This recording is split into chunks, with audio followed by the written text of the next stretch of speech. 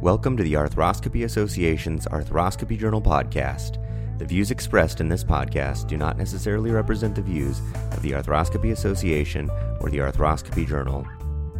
Greetings, this is Rob Hartzler from TSAOG Orthopedics in San Antonio. Today on the podcast, we have the honor of hearing from Dr. Justin Griffin, a shoulder specialist at the Jordan Young Institute in Virginia Beach, and assistant professor at Eastern Virginia Medical School. Dr. Griffin, welcome to the podcast. Thank you for having me. Today, we're going to be discussing your article from the April 2019 issue of the journal entitled Biceps Tenodesis is a Viable Option for Management of Proximal Biceps Injuries in Patients Less than 25 Years of Age.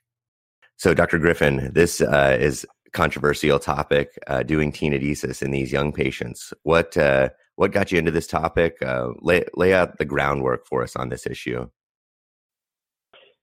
This is a very controversial topic, I agree. And what really got me interested in this topic was really when you look at the literature regarding superior labral tears in young patients, their return to what they want to do in life and sports is not as good as we'd like it to be. So that was really the impetus for the study, was looking at a different alternative that might provide them a better outcome. I was surprised by the age of patients. I mean, these guys were really young, huh? The average age was less than 20.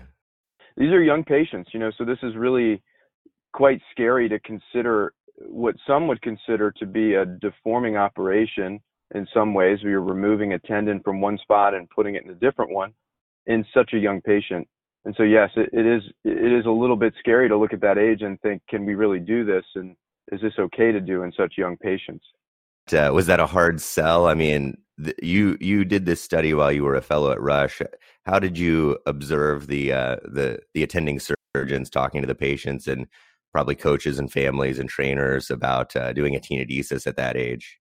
I think it was well done. These are all experienced surgeons, and so I think that their command of the patient relationship was excellent. And what we really saw was that in most cases, the patients really trust you, and so they trust that you're doing the best thing for them. It's as much as they sort of understand the concepts. I don't think that there was really ever a question or they weren't shocked that you were going to do that operation instead of a superior labral repair. What do you think overall with the results of the study? I mean, you titled the article, "It's a Viable Option." Was Yes. is this successful surgery? Did this solve the problem for these patients? I think really the takeaway from the article is that if you feel that a biceps tenodesis is the right operation for a young patient, that you don't have to be afraid to do that. And so for me, it's nice to have this data out there saying these patients actually do well, because if you look at their return to sport, we had a 73% return to sport in this population. And if you look at the literature on slap repair, some of the best studies out there, it's somewhere around 64%, even down to 40%. So I think if you see a bad slap lesion really that extends into the biceps, or if the patient has a lot of tenosynovitis, or if there's a significant amount of groove pain compared to the other side, those are all things that may consider that you may want to think about a biceps tenodesis. And so I think it really is something that we shouldn't be afraid to do that if we think it's the right thing for that patient, that athlete. Yeah, certainly we've seen the trend for sort of middle-aged degenerative slaps going towards tenodesis, but I guess the point of this study is that we don't have to consider young age to be a contraindication to that. I mean, for me personally, and I think I can speak for most of the surgeons in this study, that unless it's a throwing athlete, a throwing athlete, overhead athlete, many of our patients that we do this on are going to be a tenodesis now. And so unless it's a pitcher or someone who you really are very, very concerned about, a lot of times you're going to lean towards a tenodesis in most of these patients. Yeah, so that begs the question of who in your practice, or who do you think should not have biceps tenodesis for the purpose of function, I suppose is the right way to put it. It's such a challenging question because I don't know that we have the answer to that. If you look at the kinematic studies that have been done, EMG studies, we don't really understand the long head of the biceps very well. We don't know if it's truly a stabilizing force or if it's really something that is not providing a Necessary for significant anyone. amount of function. Yeah, really. Yeah. Yeah. I mean, honestly, I think really the message of this study is a lot of these were baseball players, softball players. They were some of these overhead athletes, and they did really well with it, and perhaps better than a superior labral repair would have done. What do you think in your practice is the home run patient for slap repair, where you say, okay, we're going to do slap here. Biceps tenodesis is not a good option? Or does that exist? I don't think there is one.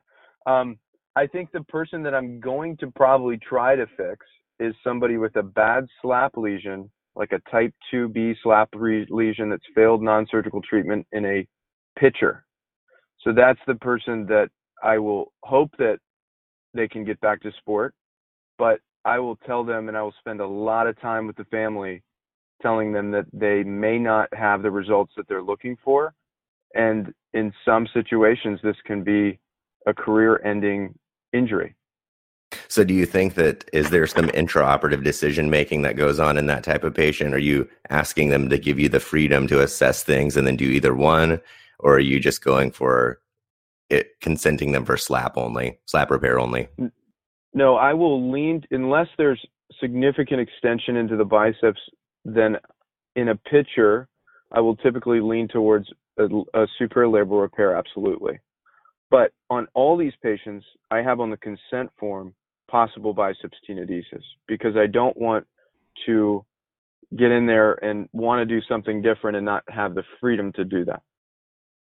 So a challenge for me in treating, let's say, biceps labral complex pain patients are those patients where the diagnosis is biceps tenosynovitis, and so you're relying on a variety of points of information for making the decision about surgery. What do you think are kind of your go-to things in that type of patient for indicating them for, I guess, surgery, and then specifically tenodesis? Yeah, so I think that I always evaluate them in the office as far as my clinical exam with palpating the biceps groove, and I do it on both shoulders because it's a painful spot in general. So I think one of the key things that I've learned from my mentors is really to examine both sides at the same time to see if there's a significant difference. And then also evaluating, I use the sort of what's been described as the 3 tests or the 3-pack in terms of looking at this clinically, with the active compression test, the O'Brien's test, and then obviously, and that for me has been very valuable. And then the final thing is evaluation at the time of surgery, trying to identify which of these athletes needs a slap repair or a biceps tenodesis. One of the things that for sure will tip me over into the biceps tenodesis is any significant extension or tearing in the actual biceps insertion at the time of surgery. And then the second thing will be if there's significant instability when you pull the biceps down in the front of the shoulder. Some people will talk about biceps chondromalacia, the anterior aspect of the humeral head. That is something that I do see from time to time, and that does make us wonder if there's instability in the biceps, where you have that abrasion of the humeral head that is right up against the biceps. And so those are all things that I consider. But most of the time, this is a clinical decision that I feel is made before we get to the operating room. Do you do much diagnostic injection? I think that I've found that to be helpful in my practice. I do. I think that's very helpful, using lidocaine in the office. If you have an ultrasound machine, finding the biceps and doing an injection into the biceps groove, that can really tip you in the direction of a tenodesis. And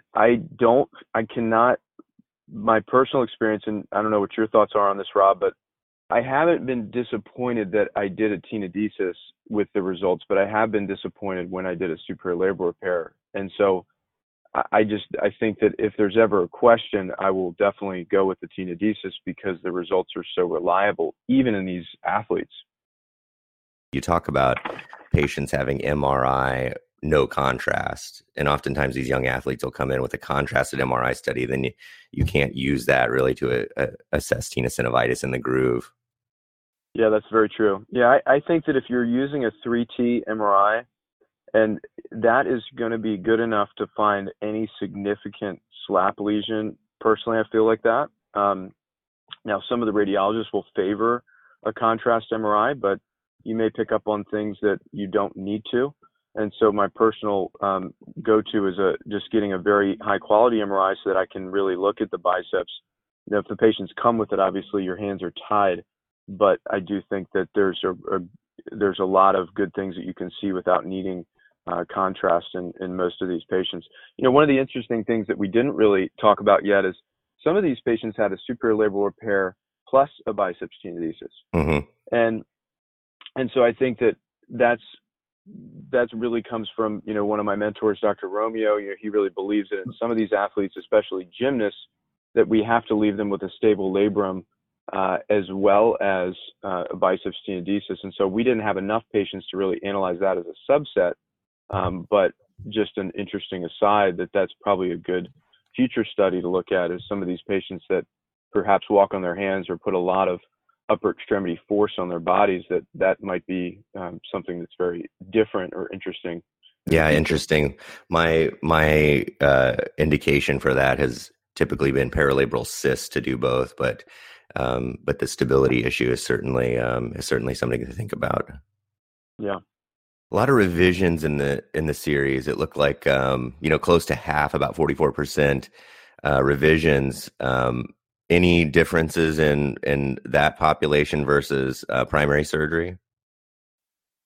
Yeah, we saw some differences. You know, when you looked at it, when we looked at the patients who had undergone revision surgery, those patients had a little bit of a lower trend towards returning to sport. It wasn't found to be statistically significant, but it was 62% versus 83% return to sport in the primary cases. And so certainly a difference there, which makes sense. And that was 16 of the 36 patients that had revision surgery.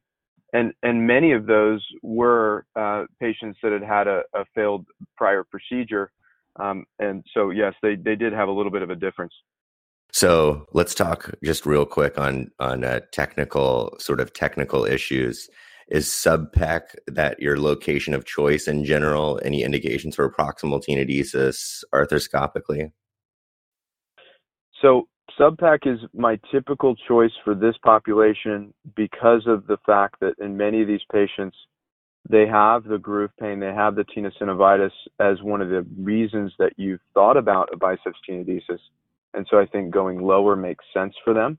The patients that I do consider an arthroscopic suprapectoral tenodesis is those patients like gymnasts, the ones that walk on their hands, where I'm going to worry about a stress riser there. I think that's a role for that, or considering more of an onlay fixation in the subpec region. So for me, most of these patients are going to be subpectoral, and the patients that I'm going to consider an arthroscopic tenodesis on, again, this is just clinical judgment, are those patients that are doing upper extremity weight-bearing activity. Yeah, the stress riser issue is, I think that's a real thing. I mean, I haven't been referred to any patients with a complication of humeral fracture, but certainly it doesn't go away biomechanically, the stress from an 8mm reaming of the shaft. Right. Yeah, and in most of those patients, this was a peak tenodesis screw in many of these patients. I think that even now with some of the emerging results in the journal, that there are certainly papers that are suggesting that we have good healing with an onlay tenodesis, potentially utilizing a screw or a button. And so that could be considered even a suture anchor in the subpec region if that's a concern. Yeah, I like the unicortical button as an onlay technique. Yep. I just like that small hole. Yeah, and that's my typical go-to. I think that is very good, and even in the suprapectoral region, there's certainly, you can use the same technique if that's something that you're comfortable with. I like that up there too. So either way.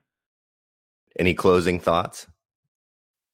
No, I think that it's good. This is really something that I think we're going to have to continue to look at. Obviously, in our study, there was a lot of different kinds of patients, and the more that we can hone in on this, the better we can make clinical decisions. But again, I think it's just hopefully provides some comfort that when you feel like a tenodesis is the right thing, that the patients will do well. This article from the April 2019 issue of the journal, entitled Biceps Tenodesis is a Viable Option for Management of Proximal Biceps Injuries in Patients Less than 25 Years of Age, can be found on the Arthroscopy Journal's website at www.arthroscopyjournal.org.